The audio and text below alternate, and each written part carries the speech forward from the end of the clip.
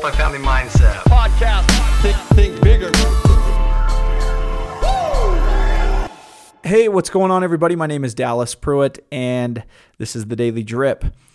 The other day, I shared a pretty simple yet extremely powerful formula that I use in my life and have for years. And I wanted to share it with everybody today.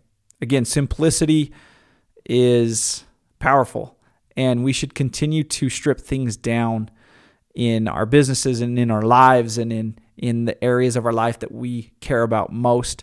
And this is one of the ways in which I've stripped it down to one of the most simplest things, formulas, if you will, to live by in my own just life overall. And that is this. One rule I have is know what I want. And that's one of my invites today, is for you to continue to clearly define what it is you want. And this is an ongoing process because things change, things develop, you grow, you change. And as this process evolves, what you want, some of the things of what you want remain the same. They stay steadfast. For me, family, happy family. That's a steadfast thing for me.